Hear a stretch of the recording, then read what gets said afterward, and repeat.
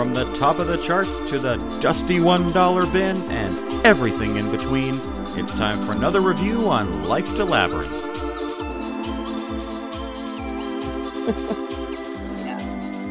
Well, welcome back to another episode of Life to Labyrinth podcast. My name is Bryn. I'm Angie.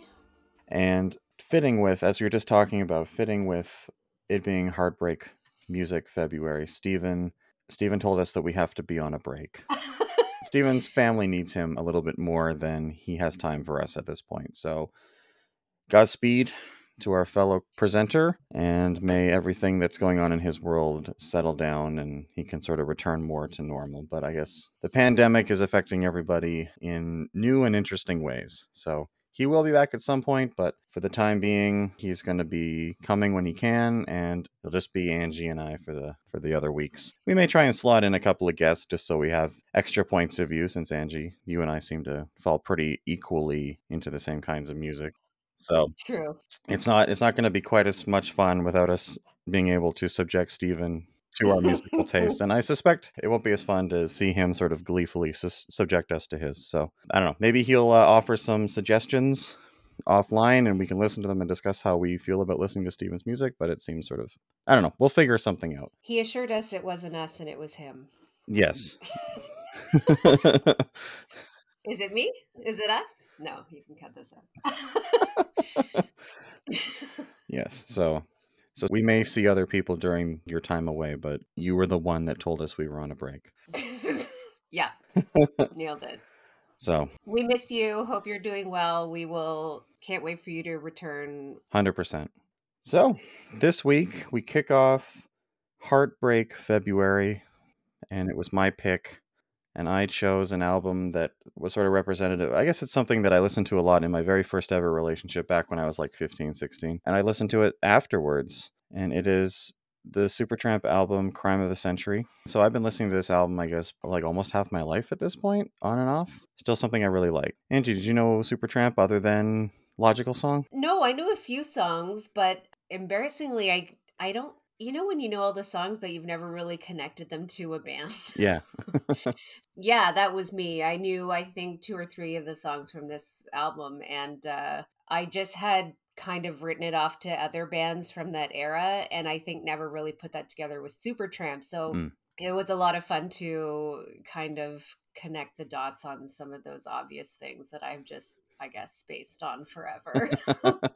So this album, I think, and this band sort of keeps with our recent history of doing bands from the UK.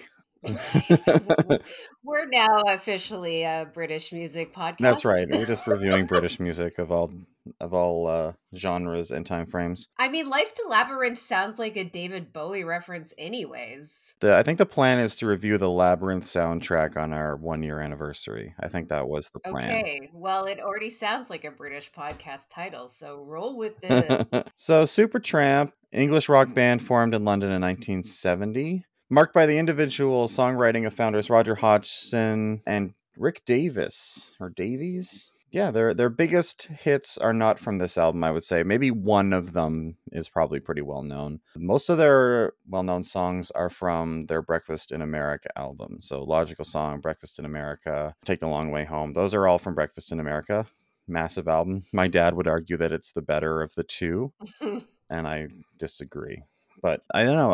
I like this album a lot. I think it's more of a concept album. I think it's more of like a listening experience. I think Breakfast in America is more like of its time. It's late 70s, early 80s. It's more singles, where Crime of the Century feels more like, mid 70s headphones, stoner party kind of space rock album almost. Can I interject with a stupid question that I should have researched before we started? Mm-hmm. Progressive rock? What is that? I don't know. I don't really know what it means either. I just think whatever Rush is. Okay, progressive rock is a broad genre of rock music that developed in the UK and the US through the late to 1960s. Okay, I just saw, the first thing I saw was that they were like prog rock, and I was like, you know what? I don't know what the fuck that is. Okay, it's based on a fusion of styles, approaches, and genres, which I feel like could be a lot of different things. But anyways, that's something I'll look into. But that was the first time I thought I've heard that term and haven't looked into it. So guess what? I still haven't looked into it, but I'm Consistency going is important. It's to.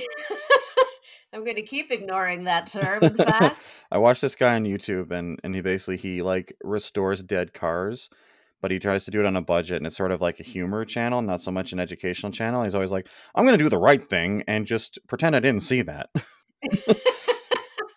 So we're just going to pretend we didn't see progressive rock Yes. as of right now. So Carry on. so I guess if it's Heartbreak, I need to. So this was, like I say, this was the album, I guess, of my very first relationship. I was, I believe, 15 when we started dating, and we dated for like a year and a half, kind of on and off a little bit. She was somebody that really liked classic rock. Her dad was really into it. He had a really nice sound system in the basement, which is where we used to like listen to albums like this. He had really nice speakers and shit. I like the fact that I can revisit this album and be so far away from that relationship that I have literally no feelings whatsoever. I met this album during that time of my life, but I've emotionally come so far away from it that this doesn't take me back there. And I know when you mentioned when you have your pick that wasn't the case for you, but I guess we'll get into that next week.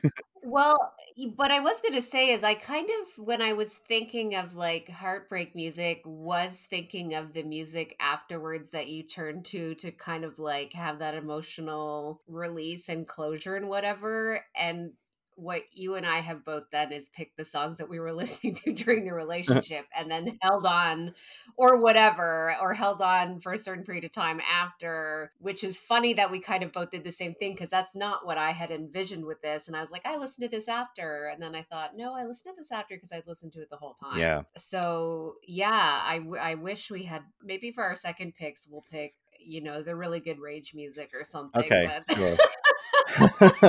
I think the biggest challenge I had with this suggestion of yours is, for the most part, after a relationship, the music I listen to post relationship is usually not an album. It's usually like a playlist, or it's a smattering of things.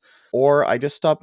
The first thing I usually do after, when I'm that sad, if I'm really heartbroken after a breakup, is I stop listening to music altogether. Which is intense, because I do the opposite. I like 100% immerse myself into the saddest or ragiest music I can find. That's usually phase 2 of a really bad breakup for me. That's when I start listening to music again. I start listening to sad or angry music, depending, I guess, on the nature of the breakup. But the first, like, stage 1, I guess, of the grief for me is I just shut myself off from all music. And I think it's maybe a defense mechanism so that I don't associate music I like with those feelings. I'm not sure, but that's a conversation. Or you try not to feel feelings. Or that, yeah. So, but that's a conversation for a different couch.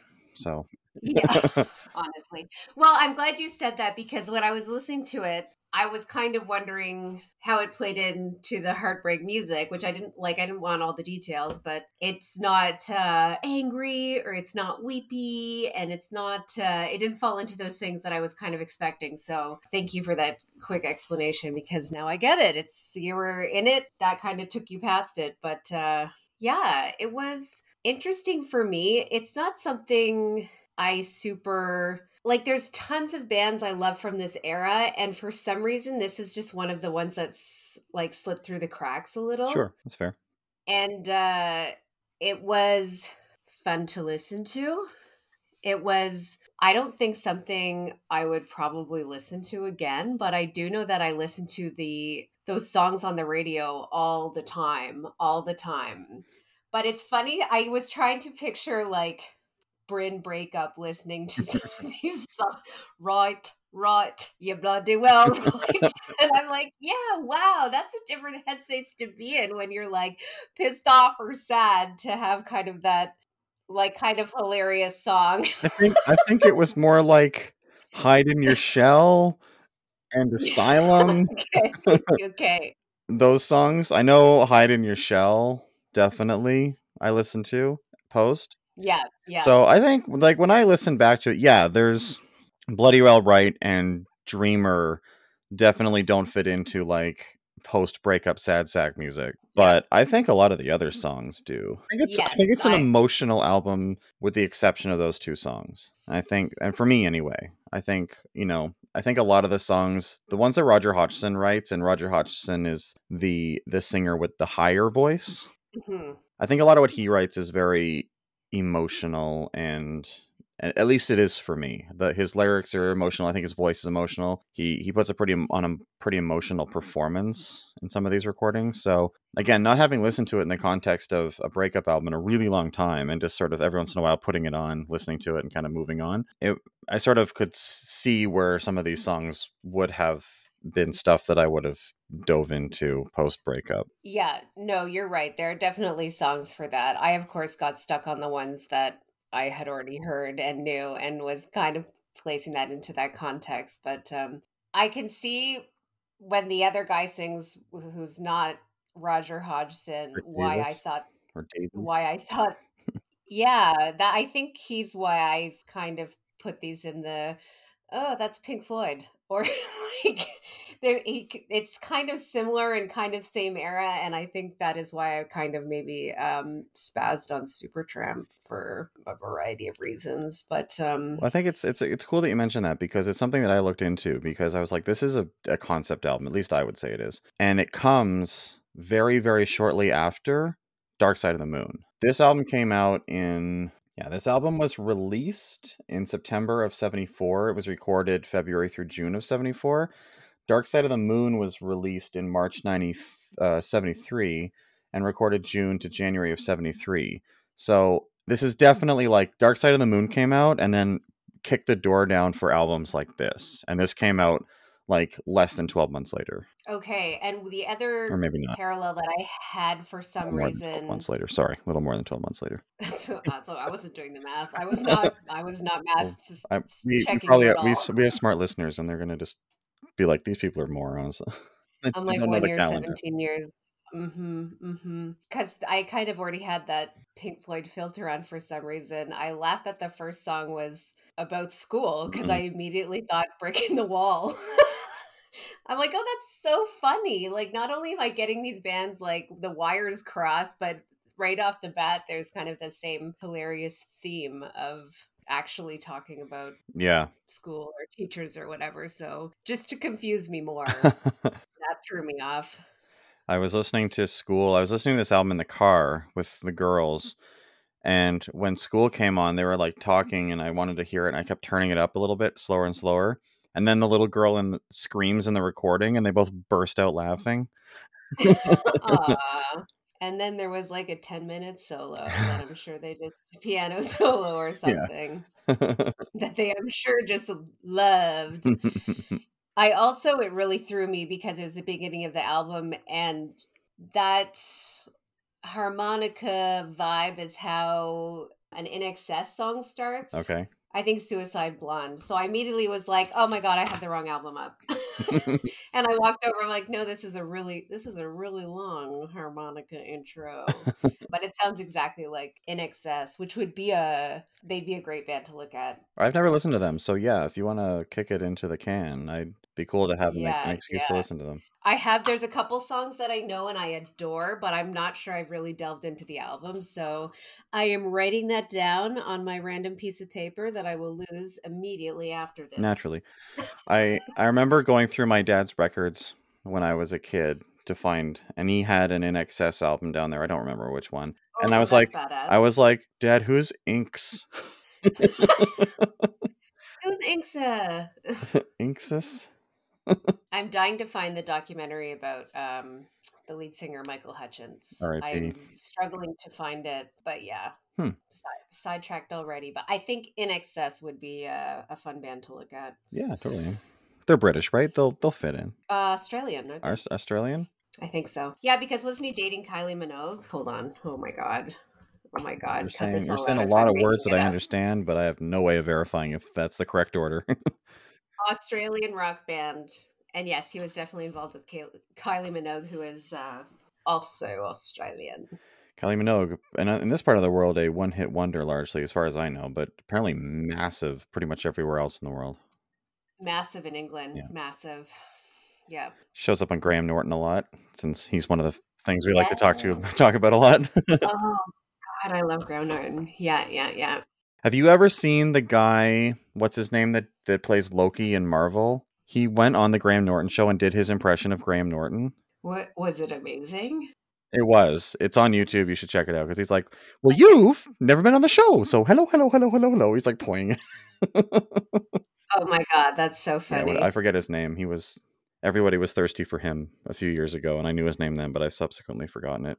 Holland or Yeah, something? I can picture him. Yeah. I can picture it. No problem. Anyway, he does like pretty spot on impression of Graham Norton. That's awesome. Graham Norton's also, because I also am a broken record about this, he's a judge on RuPaul UK. That makes sense. Oh, I felt like my world's colliding a little bit. Not like my world is RuPaul, but I remember when I moved back from England trying to like preach the word of Graham Norton and really pushing it on people. I'm sure you were one of them, because we reconnected after I came back, and I'm sure I was just trying to spread the Graham Norton love, because I knew it wasn't over here. Like, there was nothing showing it on TV, and I just thought it was the greatest, raunchiest little romp that ever did exist. I love it. I found it through YouTube. I don't think I've ever sat down and seen a whole episode of it on TV. Is it on BBC? Is it on ITV? What's it broadcast on? Oh, I can't remember. Okay, well. But it's all, I mean, I feel like it just shows up in those little clips on Facebook or whatever all the time, and then you just get into these wormholes of endless like wee clips, and it's a great way to watch it. Like, who cares if you've seen a show from beginning to end? Yeah. When they point out the funniest parts, it's so fucking funny. British humor has a way of just like kind of taking the wind out of you sometimes. Yes. Because it's so like, what? I can't believe they're doing this. Hilarious. So I guess apparently he started on Channel 4, and now he's on BBC now. Okay, this is a really big deal. I've heard, like, changing whatever broadcasting networks, blah blah blah, because I got really deep into it's so funny, the music is playing in the background and I was like, is this Pink Floyd? Holy fuck, I'm still doing it. I got really, really deep into the Great British Bake Off, and there was a wonderful, much older lady on it called Mary Berry. I have seen it. Yes, I've seen a few episodes, and I know who Mary Berry is. I have not seen enough. I've watched, like I say, I've watched enough things like Big Fat Quiz of the Year, and like I'm engaged in enough British television culture to know about what's going on in the British Bake Off, but I've never really watched it, and I'm sad about that. But I feel like it's just one of those shows I want company for. You can just Instagram, FaceTime, whatever me, and we'll watch it together, because I've already watched it all and I would rewatch it because I think it's just adorable and fun. But Mary Berry was on it, and as I was watching it, she leaves on like one of the later seasons, and I have a full meltdown about it. Start researching it, and she left because they left BBC to go to another network, and she was like, no, I'm a BBC lady. And I was like, God, only in England are you like BBC first. Yeah. Adorable. American TV, they're just like, will anyone pick this up? Like when Community ended up on Yahoo for a season. Like they were just like, is anyone willing to put this out and pay us so we can keep working?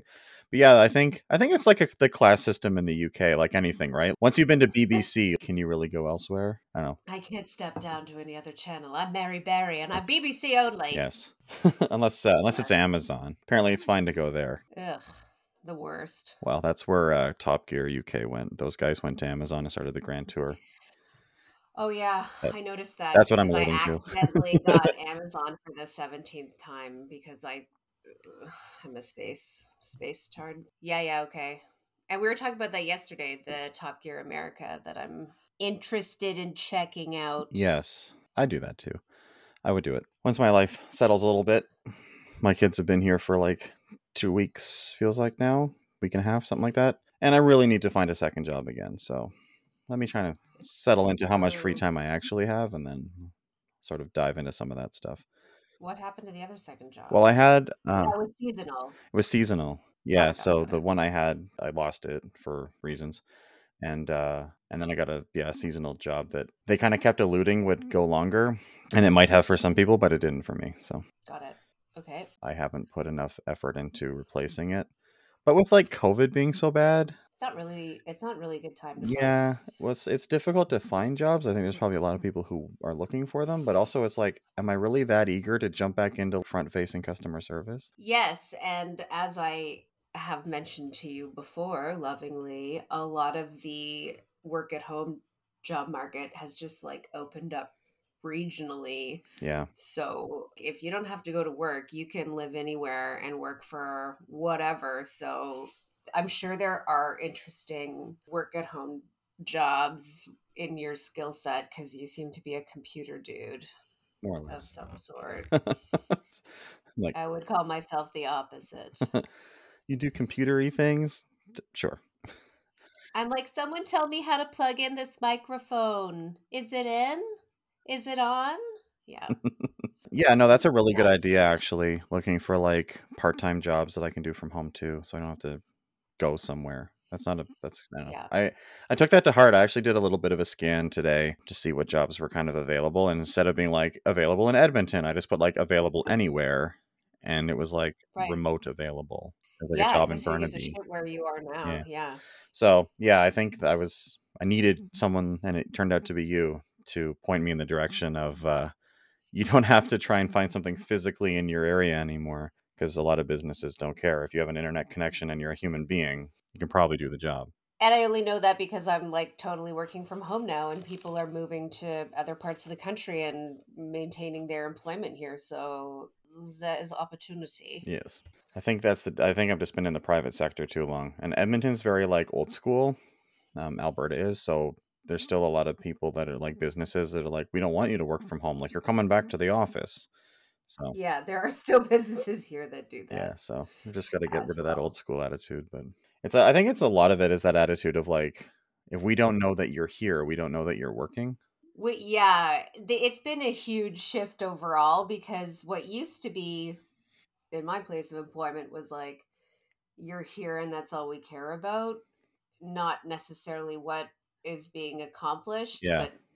But I don't want to say too much because of who I work for. The punchline is once we all started working from home, the productivity was kind of easier to measure because we produce things like things go out and the productivity actually went up.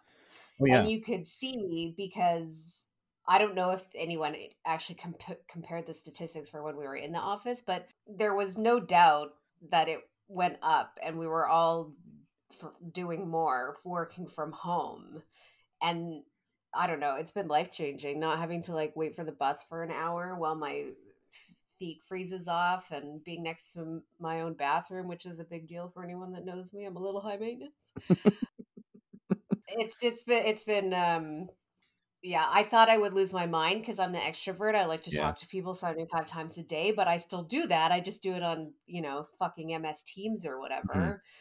I still have my work wives that I talk to 17 times a day, but I have shifted gracefully into working from home. I will tell you that. I'm very, very grateful about that. Yeah, I think I know the job I'm in, there will definitely be an expectation for me to return to the office at least part-time in maybe February or March. Like, I really don't know. That it's one of those things where the people I work for are very, very health conscious when it comes to COVID because they're a family.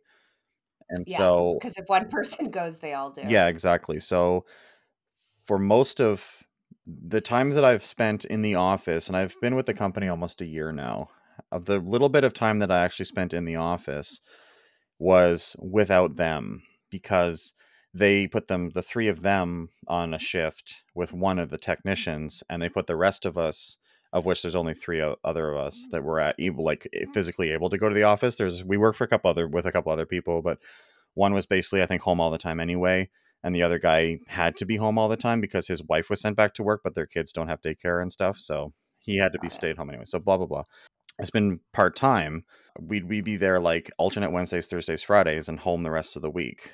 And then when lockdown happened, the family has been going into the office every day, and we've all been at home because they don't want us there. Okay, okay. But we're in the But like process. everything can be done remotely. Absolutely everything can be done remotely. The issue is that they were a little bit too far down the road of like moving offices. So I think had COVID Oh yes, lockdown yes. happened slightly earlier, they may not have bothered pushing forward with actually acquiring us a new office, and they would have sort of figured out where our deliveries and drop offs could go. But my boss has That's told too me, bad. like, Yeah. if we didn't need somewhere for people to bring their computers to be fixed, or packages basically to be dropped off, she's like, I would have just closed up and we all just would work from home because who cares? Right. But Well, then that might be in the it future could be. after the bloody lease runs out or whatever. Well, they're in progress of, like, our new office is almost done. It's basically we need a furnace in it, and then it's ready to go. Okay. So our furnace is supposed to not be there until, like, it's delayed. It's supposed to be there, I think, end of February or something like that. So there will be a period of time where we are all at home, but it's Right. like once the office opens, are we going back to alternate days, or are they Right, going to right, still right. keep us all at home? I don't know. That part I hasn't think we'll been solved. have to go back a bit at some point, but I just can't see them being able to make us go back all the time considering we're doing it. Yeah. So, I think there's going to be a lot of pushback. You see it online a lot. People being like, my biggest fear at the end of the pandemic is being told I have to go back to the office. yeah, I don't fit into any of my clothes. It's a fear. If I can't go back in stretch pants and hoodies, I'm fucked. I just don't want to go back. Like the idea of, dragging my ass out of bed an hour earlier than I need to drive my car to a different building, to sit at a different desk or stand at a different desk in my case, to do the job that I've been doing literally in my bedroom for the last year. And then, like, I why? know. I Why? know. It's crazy. I have to buy a bus Yeah. pass. I have to usually freeze to death waiting for a bus that occasionally doesn't show up. One time I walked all the way to work and never saw my bus once. It took me an hour and a bit, and I never saw my bus. Wow. And I was like, yes, 56. It just seems totally crazy when you can roll out of bed at 8:20, at 8:30 be totally functional and productive and not have to worry about public transpo and packing your lunch. And anyways, everyone knows this because people are either doing it or they're not, but I just hope it makes everyone reevaluate the workplace because it's better for the environment. I think for some people, it's better for their mental health or whatever. So, or not. I don't know. It goes either way on that last part. Yeah, I think there's some people that genuinely miss being in an office, I'm sure. Yeah. There are certainly situations where I think this would be easier if we were just in the same room. Yeah. But, yeah, I mean, driving the hell out of my car just to drive it to another building to do my job. So what? Someone can make sure I'm there on time? Like, Yeah. Totally. I don't know. And all those buildings, there's a group of buildings that I work at that are all, for the government. Mhm. And it's like, have everyone stay at home and demolish them. Those buildings are old and I'm sure they cost a fortune to run. Oh, probably. Like they are from the many, many moons ago. To pull us back to Supertramp for a second, did you happen to read the brief history of how they were formed on Wikipedia with that like Dutch bazillionaire? No, What? I missed that. I got to admit, I normally rely on the way that Steven and I kind of broke down the stuff when we started. Was I was doing the editing and posting the episodes, and he was kind of responsible for doing research on the history of the bands that we were talking about. So even though this has been my suggestion and his, You don't know shit about it. I kind of know shit about them because I haven't, like, Right. I think I might have seen the behind the music of them or something, like, but this is fucking years ago. And yeah, unfortunately, with Steven's unavailability, I didn't really have an opportunity to sort of dive into it. So if you have, please enlighten me. It's just like one of the dudes was in a band that was backed by a Dutch millionaire. And then he was disappointed with the group and offered Swindon-born keyboardist Rick Davies, who left that band, an opportunity to form his own band. And this Dutch millionaire provided the financial backing. It's not like one of your regular rock stories where it's like they were playing in small clubs and whatever. They were like, here's your golden ticket, make it work. Almost sort of like a boy Um, band situation. yeah, he's, I Huh. guess, like the Simon Cowell of Amsterdam. I don't know anything about this person, but Yeah, he immediately assembled with Roger Hodgson and other dudes, and backed by a Dutch millionaire. Huh. I would also start a band if any Dutch millionaires are listening. I would be interested. Bryn and I actually started a band once for about 30 seconds in somebody's basement, and I think I sang half a song and was too stressed out by it, and we stopped. But I would be interested in reopening that. Yeah, I mean, I still own a ton of guitars. I I I own could string one them up and guitar. I'm sure I still remember how to play them. I know how to play the trumpet. I can play a guitar. I can hold a note. We have all the makings of something that needs to be backed by a millionaire. It's true. I can play drums, although I don't own a set of drums anymore. Ben's a mean drummer, my brother. That's right. That's right. I can play trombone still, maybe. I've had mouth surgery since then. I probably have to relearn how to actually make the sounds, but I remember like how to do it. Where Oh all you, my god, we have a horn section right here. Yes. let's see what I can play guitar pretty well, which means that I can play bass. At least I can find my way around a bass. And being a trombone player, I understand how bass parts work. I can find my way around a keyboard. You know, It's gonna happen. I already feel it. we're gonna do it. I play guitar like C, D. Like Dunk, dunk. I'm like, why don't my fingers do this? Fretting forever hurts me. I have very dainty hands. My one of the things I started doing in maybe like a year and a half ago was I was like, I'm gonna start playing guitar again. And one of the things that I sort of stopped me doing it is I didn't really have an amp that worked for practicing. I have like a 200-watt Marshall thing, and it's just it sounds wonderful, but it's not really conducive to playing in a townhouse. Right. Hey, names. So and so I bought myself this little amp that I saw good reviews for online, and it like you can connect it to your phone through Bluetooth, and like it has a bunch of effects and a drum machine built into it, and it's just like a little speaker basically. And so Nice. I got that, and I started like actually using YouTube to like become a better guitar player. So I did that for a while, and then again, and I built a guitar to be like, I'm gonna build a guitar, and it's gonna reinvigorate my desire. And I really enjoyed building the guitar, but I really haven't played it a lot.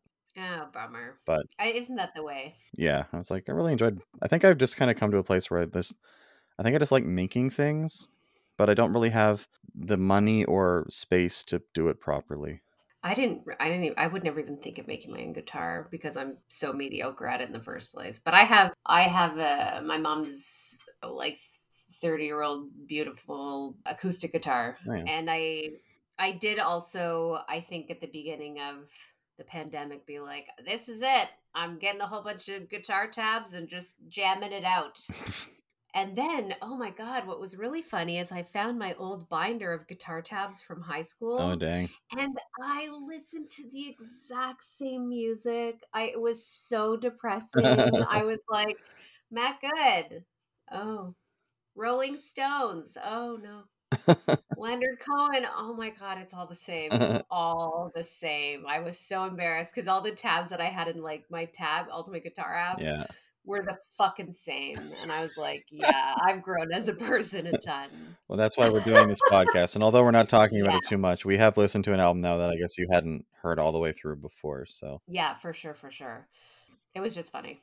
that is funny. I think I tried to break away from that largely when I was like, I just was like, my plan wasn't to learn songs. My plan was to learn scales and learn how to play guitar better. Because I learned how to play a bunch of songs. I learned how to play chords, and I can sort of find my way around pretty well. But in terms of like knowing how to solo or understanding how like scaling worked and stuff on a guitar, I had no fucking idea.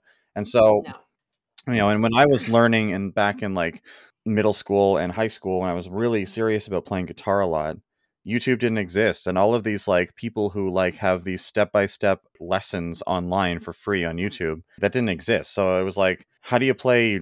Like I wanted to learn how to play Purple Haze. And I just like found a guy that like shows you how to do it. So Awesome. and then I learned how to play Purple Haze. And I learned how to do like pentatonic scaling and major and minor and that kind of stuff. And I was sort of practicing that a lot before I kind of fell off the wagon again. But yeah, I still have the tab open to like sign up for music, like guitar music courses online by this guy, that a guitar learning course that you can sign up for. It's like a monthly charge of only a few bucks. But it's like, until I know for sure I'm going to do it, Yeah. it's like I'm not getting another gym pass, you know? Like, Yeah, honest to God. Honest to God. But like you're saying, there's a lot of crazy free stuff on YouTube. I think that's the only thing I use YouTube for, is when I literally just don't know what I'm doing, I'll YouTube it. that's how I learned how to build a guitar. Like, I build an electric guitar by watching people do it on YouTube. That's how I learned how to pop the hood in my car. Also, kind of recently, when I was at IKEA with Katie, we couldn't figure out how to get the seats down in her car, and we were in the middle of the IKEA parking lot watching YouTube. No shame. No shame. I'm like, yeah, this is how we learn. This is how we learn, and we've grown, and this is amazing. Thank you, YouTube. 100%. I had to. I want to get back to the album, but I'll tell you this story. To support you. What album? Exactly. Yeah. I had a situation when my family was all still living together where our washing machine stopped draining, and Oh, I great. YouTubed it. I found the model was there. Someone was like, "It's not draining. Yes. Like, it's probably something in the motor." And I watched this guy on YouTube take apart his washing machine, pull something out of the motor, and put it back together. And so I was like, I can do that. I have a screwdriver. And I took it all apart and found a fucking Ziploc bag in the motor of my washing machine. Someone left their weed in their pocket. Yeah. Boy hiding his gummies or something like that. That's so good. And then I pulled the fucking Ziploc bag out of the motor, put it all back together, and it worked. Amazing. So thanks YouTube. As much as Thanks, YouTube. we've talked about YouTube being this like terrible thing as a parent, it's actually fantastic as a grown person that like actually wants to like DIY shit. Yeah, absolutely. And learn things. So, Supertramp, Crime of the Century. Still, I gotta, I'll say, I think, we talk about Desert Island albums, and you mentioned earlier that this isn't something you'd probably listen to again. So you kind of buried, you jumped the lead on that one a little bit. Jumped That's okay. That's okay. But I think, I've been listening to this forever since I was 15. So it's not something that like, it doesn't go back as far as like Krista Berg for me, like when Steven and I talked about like our first musical taste and like what our parents were introducing us to. Like my dad loves Crime of the Century apparently, but I've never heard him play it. Or I should say he likes Breakfast in America. When I was saying like I didn't grow up with this is something that I wouldn't have necessarily discovered and got into later on. Like I assumed that this was something that you were kind of exposed to as you were growing up, you weren't like, I'm 23 and all of a sudden I've discovered Supertramp. I mean, maybe, but I thought maybe you had got into this earlier and had grown up with it a little bit. Yeah, I was like 15, 16 in my first relationship with someone who or knew, I suppose, at the time, long time ago. Don't worry, I don't remember anything. It's all good. It's fine. It's not. I say that probably this album is one of the only things really worth taking away from that, other than like, I don't really feel like dealing with somebody that difficult again. But I would say, as much as like I can see now looking back, listening to this really influenced my taste in music moving forward. Because I think if I hadn't listened to this, I wouldn't have gotten into Relaxtronica, like 07, Air, like that stuff, like what you were talking about. I don't think I've heard this before I heard Dark Side of the Moon. I don't think I would have appreciated Dark Side of the Moon if I hadn't heard this already. Oh, yeah. I don't think I would have appreciated big orchestral sounds. Like these, like all these songs are recorded really well. They're recorded very like big sounding, even though there's not a whole lot of instrumentation. This is an album that really benefits from the studio, because I have heard live versions of these songs. But this is one of the few albums that I would say like it benefits from the studio. Okay. The recordings of it. So I would say this, although this album is perhaps, I really like it, and it's perhaps, it's pretty good. It's certainly not. It's not Dark Side of the Moon in terms of like sales. It's not even as successful as the album that they followed it up with. But I think it's, in my opinion, it's the one that's the best listening experience. And I think it affected my taste in music right up to present, listening to things like Cigarettes After Sex.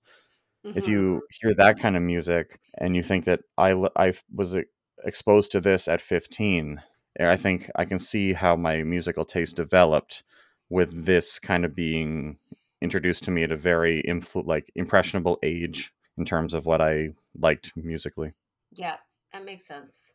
How much over here in North America, how like comparatively, how much more popular do you think Pink Floyd is compared to Supertramp? Massively. Okay, that's what I thought. And it's funny because right before we went on, I was talking to my mom and I was like, yeah, we're doing Supertramp. She's like, oh, yeah, they have a bunch of songs I know, but I don't know. And I was like, Mhm. same. Same. So I was just kind of wondering to what extent, because everyone knows who they are. Everyone can name like two songs, but I Mhm. just wonder where they, kind of panned out because they're obviously super famous, but I didn't think they were comparable to someone like Pink Floyd. So I was just kind of curious where they landed on the knowability scale or historical relevance. Yeah. I think Supertramp is a band. It's like much like your mom's experience, your experience. I think it would largely be like people have heard about Supertramp. They've heard of Supertramp, but it's like name a Supertramp song. They're probably like, but if you played them Dreamer Hmm. or maybe Hmm. Bloody Well Right or Breakfast in America, logical songs, certainly give a little bit. If you played them those songs, they'd probably be like, I know all of these songs, much like yourself, right?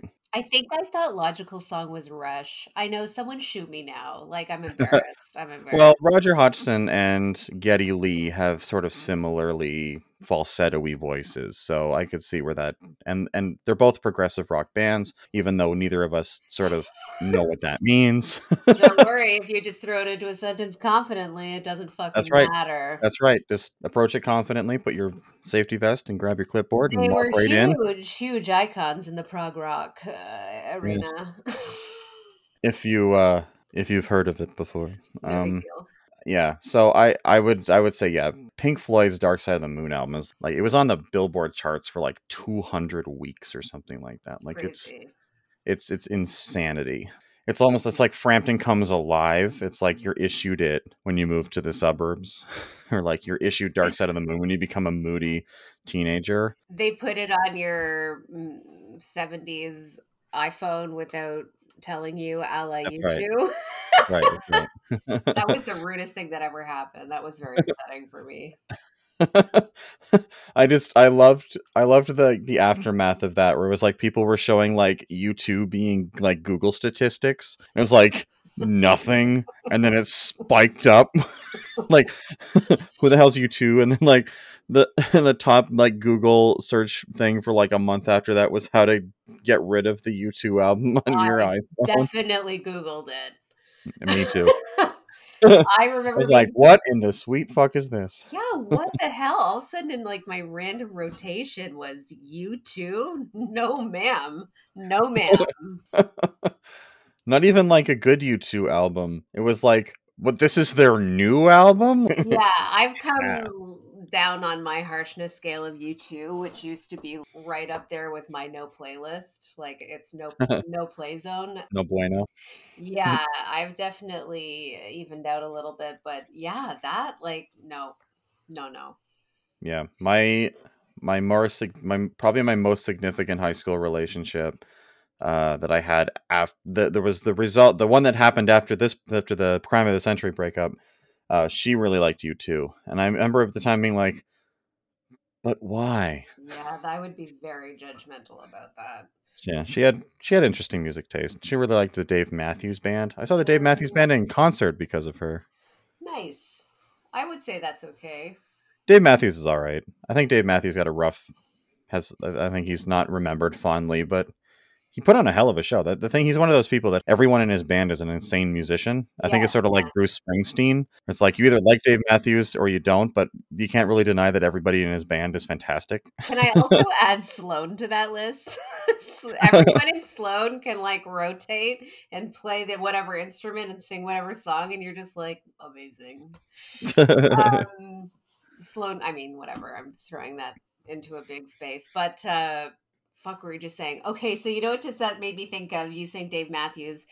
In my head, I filed that into like Dave Matthews kind of like a Coldplay file. Mm. And then today, when we were going grocery shopping, as we were walking into the grocery store, it's cold here. It's minus 30.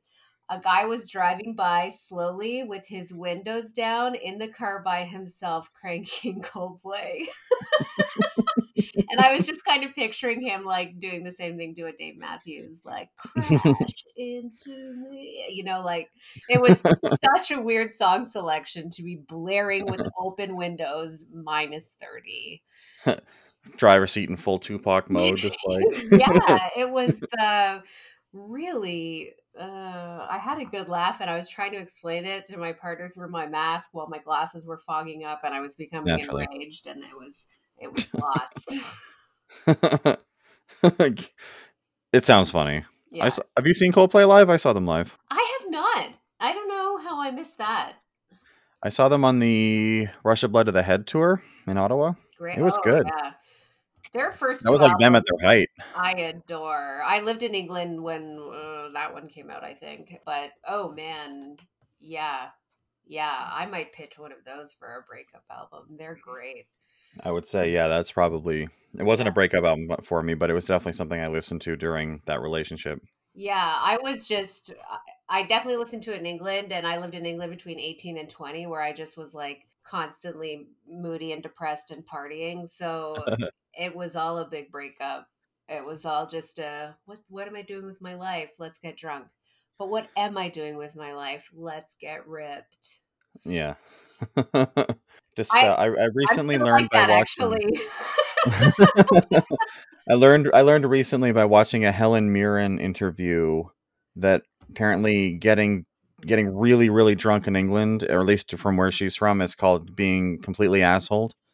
Oh, wonderful. I was like, I like that. She was talking about running into Keith Moon from The Who, and he was like in a full pinstripe suit, like in the dumpsters behind a theater she was performing at. She's like, this man, he was like completely assholed, like just covered in trash in a pinstripe suit. She's like, my God. And then he came in, and I heard him getting closer and closer. Anyway, it was a whole thing, but I don't want to retell her story because I can't tell it as well. But my takeaway was apparently calling somebody who's just like shit faced is calling them they're completely assholed. I think we could do like a whole episode on the wonderful terms that Brits have for being drunk, actually. But I think my parents sent me a article recently saying British people are the drunkest in the world, like how often they get, X amount intoxicated. And I wrote back, I know. I don't even need to read that article. I'm aware. I know. That's where I learned to drink. I know. I'll get there one day. It's good times.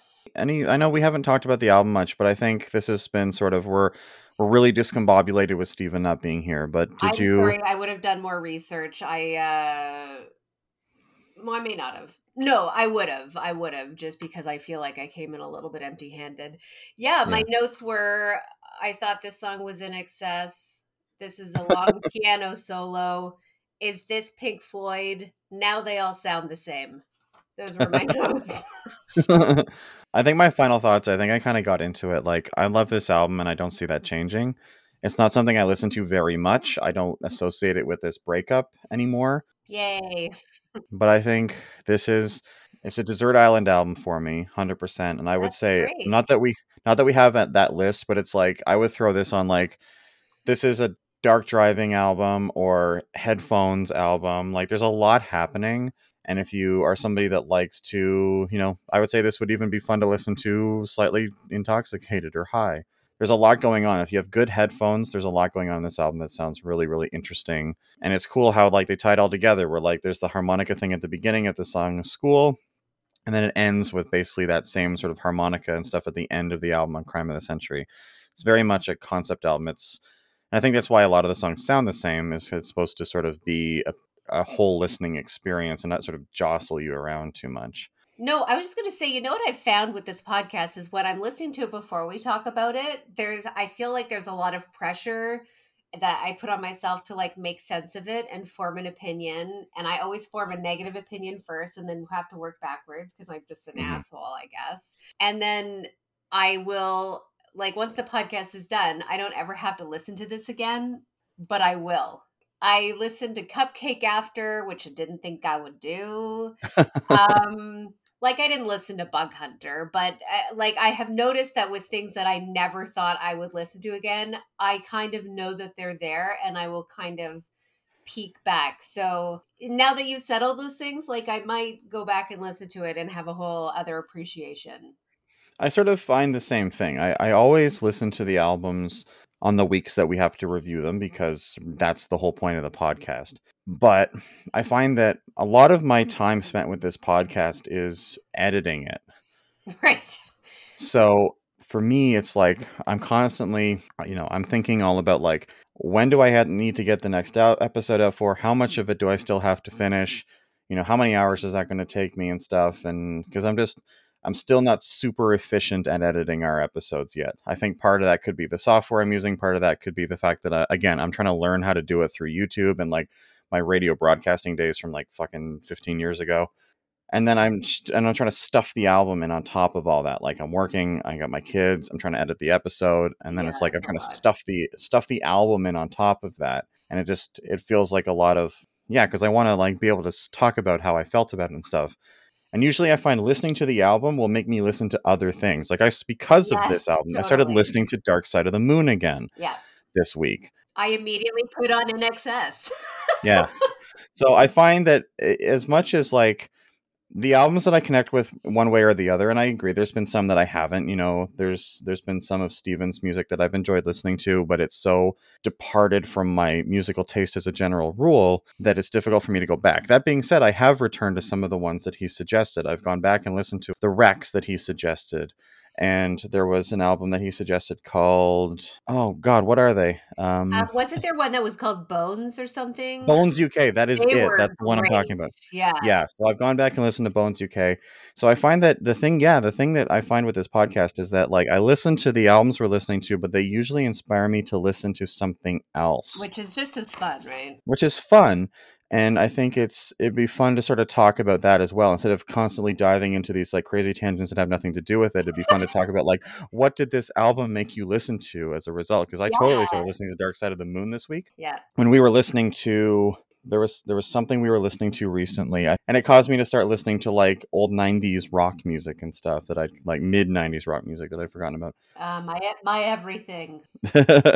So, but I would say, my final thoughts on this album are I love it, and if you like Dark Side of the Moon and you haven't heard this album, give it a shot. I think it's really good. It's not long.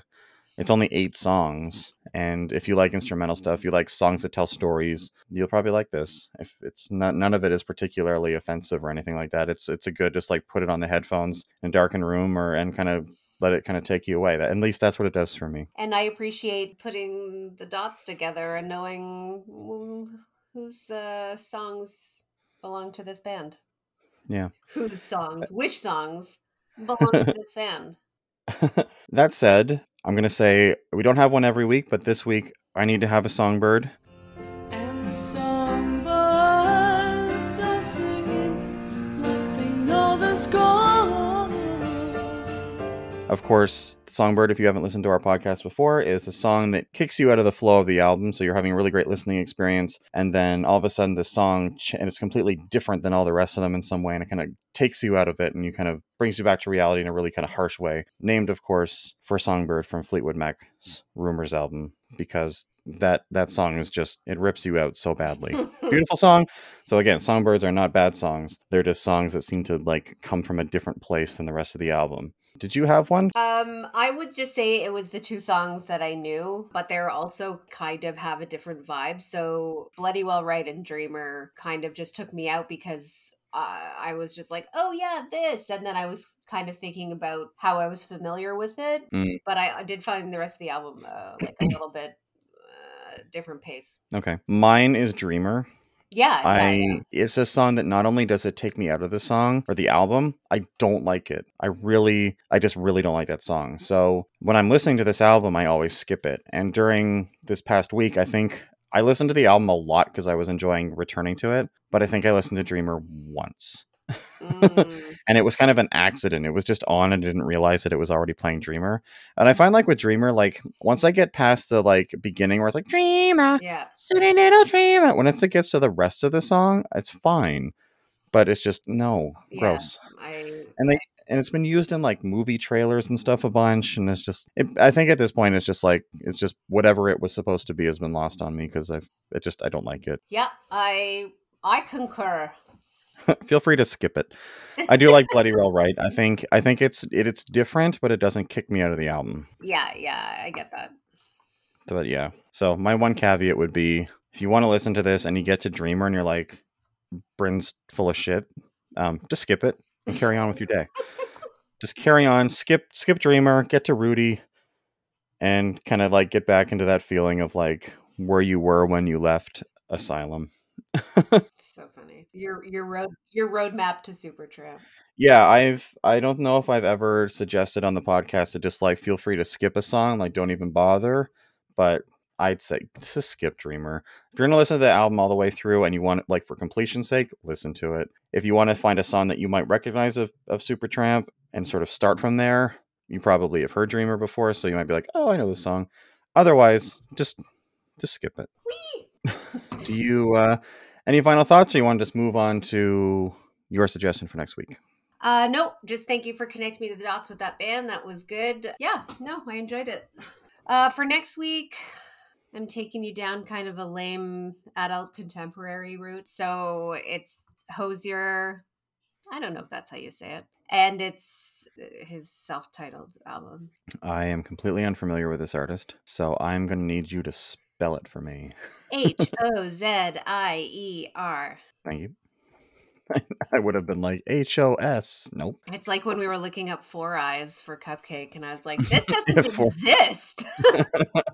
Number 4 EY. Nope. Yeah, nothing. Okay, so we're listening to the 2014 self-titled album. Yeah, so yeah, for just to warn, you will hear that song that you've heard 100 times that you probably want to stab in the face, but once you get past it, there's some interesting things to hear, I think. Okay. Well, I'm here for it. Thanks for joining me on another Unexpected Son Steven episode. Fortunately, it's not like your second time joining us, so you're like a regular member now. It's not like, so remember how you're guesting on our podcast? Well, now it's just you and me. Fun fact. We're gonna sign off. Another episode. Hope you liked it. Sorry it wasn't too about the band, but I think we might have said Supertramp twice. But listen to Supertramp, I guess. Next week, I will do some research. A little bit. Yeah, we'll be a little better prepared.